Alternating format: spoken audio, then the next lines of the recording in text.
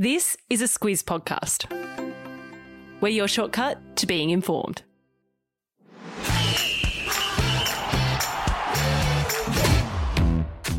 Good morning, this is Sport Today, your weekday sports news podcast that puts you ahead of the game. I'm Martin Gabor.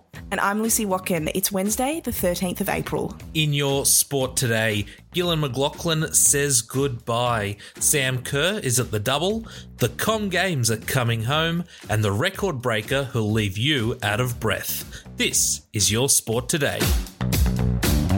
We're going to start today's show with the big news out of the AFL that Chief Executive Gillon McLachlan will step down from the top job at the end of the year. McLachlan, he got a bit teary when explaining his decision to walk away yesterday. Luce, he says it's time to spend a bit more time with his family. Yeah, he said no more missing out on his son's basketball games. And he feels very good about where the league is, and he feels good about the fact that it's the right time. He told AFL Commission Chairman Richard Goyder of his plans to step down on the plane back from the AFLW Grand Final on the weekend. Goyder says he didn't want him to go, but he also didn't stop him. McLachlan started as a consultant at the AFL back in 2000 and has held various roles as Chief Operating Officer, Commercial General Manager and a Strategic Planner. He had a lot to do with securing record TV rights deals and investing in stadia across the country. He was promoted to Chief Executive in 2014 when Andrew Demetriou stepped down, and the rest is history. And he did a lot in those 9 seasons as CEO, probably most notably was starting the AFLW early in 2017, and that comp is going to have all 18 clubs competing in the second season later this year.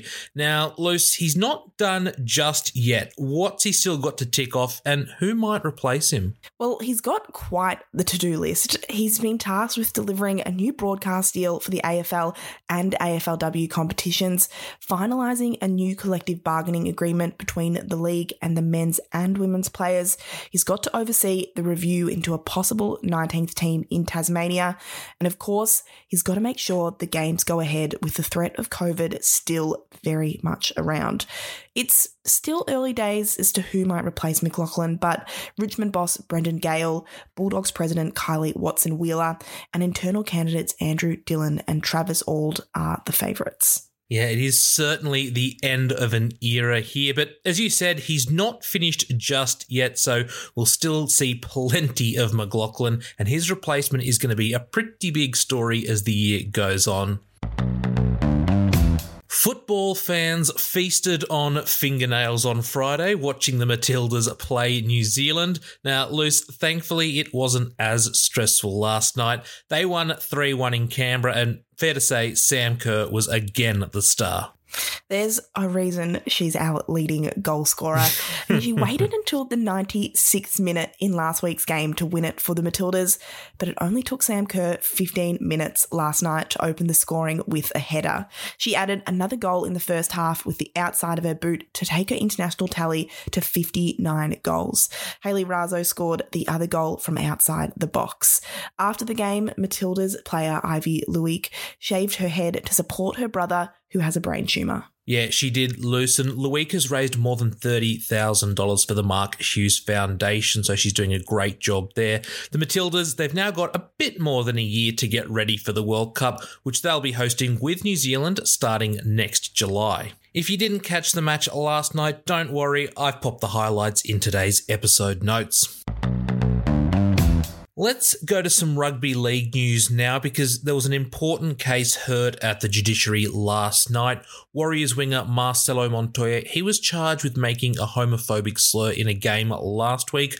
Luce, did he get suspended? Yes, he did get suspended, and Montoya will miss the next 4 games for calling Cowboys player Kyle Felt a derogatory term during a game last Friday. It means he's the first player since 2014 to be suspended for a homophobic slur. The NRL wanted Montoya banned for 6 games, but the suspension was reduced to 4 games because of the early guilty plea, his good record, and because he showed remorse. After the hearing, NRL CEO Andrew Abdo stressed that offensive slurs would not be tolerated in the game. Yeah, and it means Montoya will miss Sunday's game against the Roosters. He'll be back and available for selection in round 10 when the Warriors play South Sydney. There's been a fair bit of talk lately about who should be the next Socceroos coach or the next person to lead the Australian men's cricket team. Luce, now it's rugby union's turn. What do we know about this? Well, let me start by saying current Wallabies coach Dave Rennie hasn't said when he's leaving, although it's reported he will move on after next year's World Cup. Most experts thought Brumbies coach Dan McKellar would be the man for the job, especially because he's joining the national coaching staff next season. But a Sydney Morning Herald story says former All Blacks great Brad Thorne could be an option. Thorne is the current Queensland Reds coach, and he's previously distanced himself from the Wallabies job, but in the article he said he'd be honoured to coach the Aussies. Yeah, and that is pretty interesting, Luce, because he was linked with a return to New Zealand, but in the story, he says his next challenge is actually here in Australia. We're going to have to see what happens there. All right, time for today's trivia question, which is brought to you by the Union Live app. Which NRL club did Brad Thorne play for? Luce, got a clue for us? It was a Queensland club. A Queensland club. Not many of those around. We'll have the answer at the end of the show. It wasn't just Gillon McLachlan making the headlines yesterday. There was some other big news in Melbourne, and that was regional Victoria officially being awarded the 2026 Commonwealth Games. Luce, you're our resident Melbourne resident. What are the details here? Well, what can I say? It's coming back to the best state in the country, the Commonwealth Games. And they'll be held at regional hubs in Geelong, Bendigo, Ballarat and Gippsland. And that's where the athletes' villages will be held too. Shepparton will also hold sporting and cultural events. It won't be completely staged in regional Vic. The MCG will host the opening ceremony like it did at the 2006 Com Games. But Victoria Premier Dan Andrews says the 2026 Games will create 4,000 jobs, which is really important for Victoria's economy that's still recovering from almost 2 years of COVID lockdowns. Just a reminder that Lucy's comments about certain states do not reflect the Squizz's values. Hosting major sporting events has been a key strategy by state governments to boost the economy. The 2026 Games, they're still a while away, but the 2022 Games in Birmingham start in July this year. How long do you reckon you could swim underwater holding your breath, Luce? I don't know about you, but I'd last, let's call it 5 seconds, and that's not good because I can't really swim. Now, the reason I ask this is because the Guinness World Record has been set, and it is really far. It's really far, and like you, Gabs, I don't think I'd be getting that far either. But Egyptian swimmer Omar Hegezi is the world record holder, and last week he swam 56.48 metres underwater with just one breath.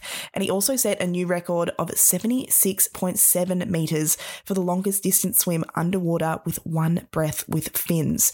It's a pretty remarkable story because in 2015, when he was 25 years old, he was involved in a serious motorcycle accident that required his leg to be amputated.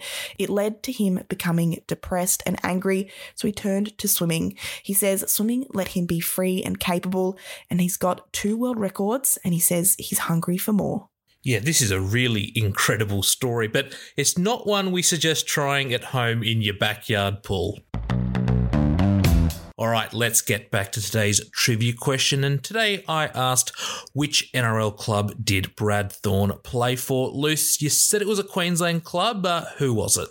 Yes, a Queensland club, and that Queensland club was the Brisbane Broncos. It certainly was. He won a couple of titles there and played 200 matches for them. And then, of course, he's had a very good career in rugby union as well. All right, that is us done for the day. Luce, you'll be back tomorrow with Sam. I'm off until next week. Catch you then.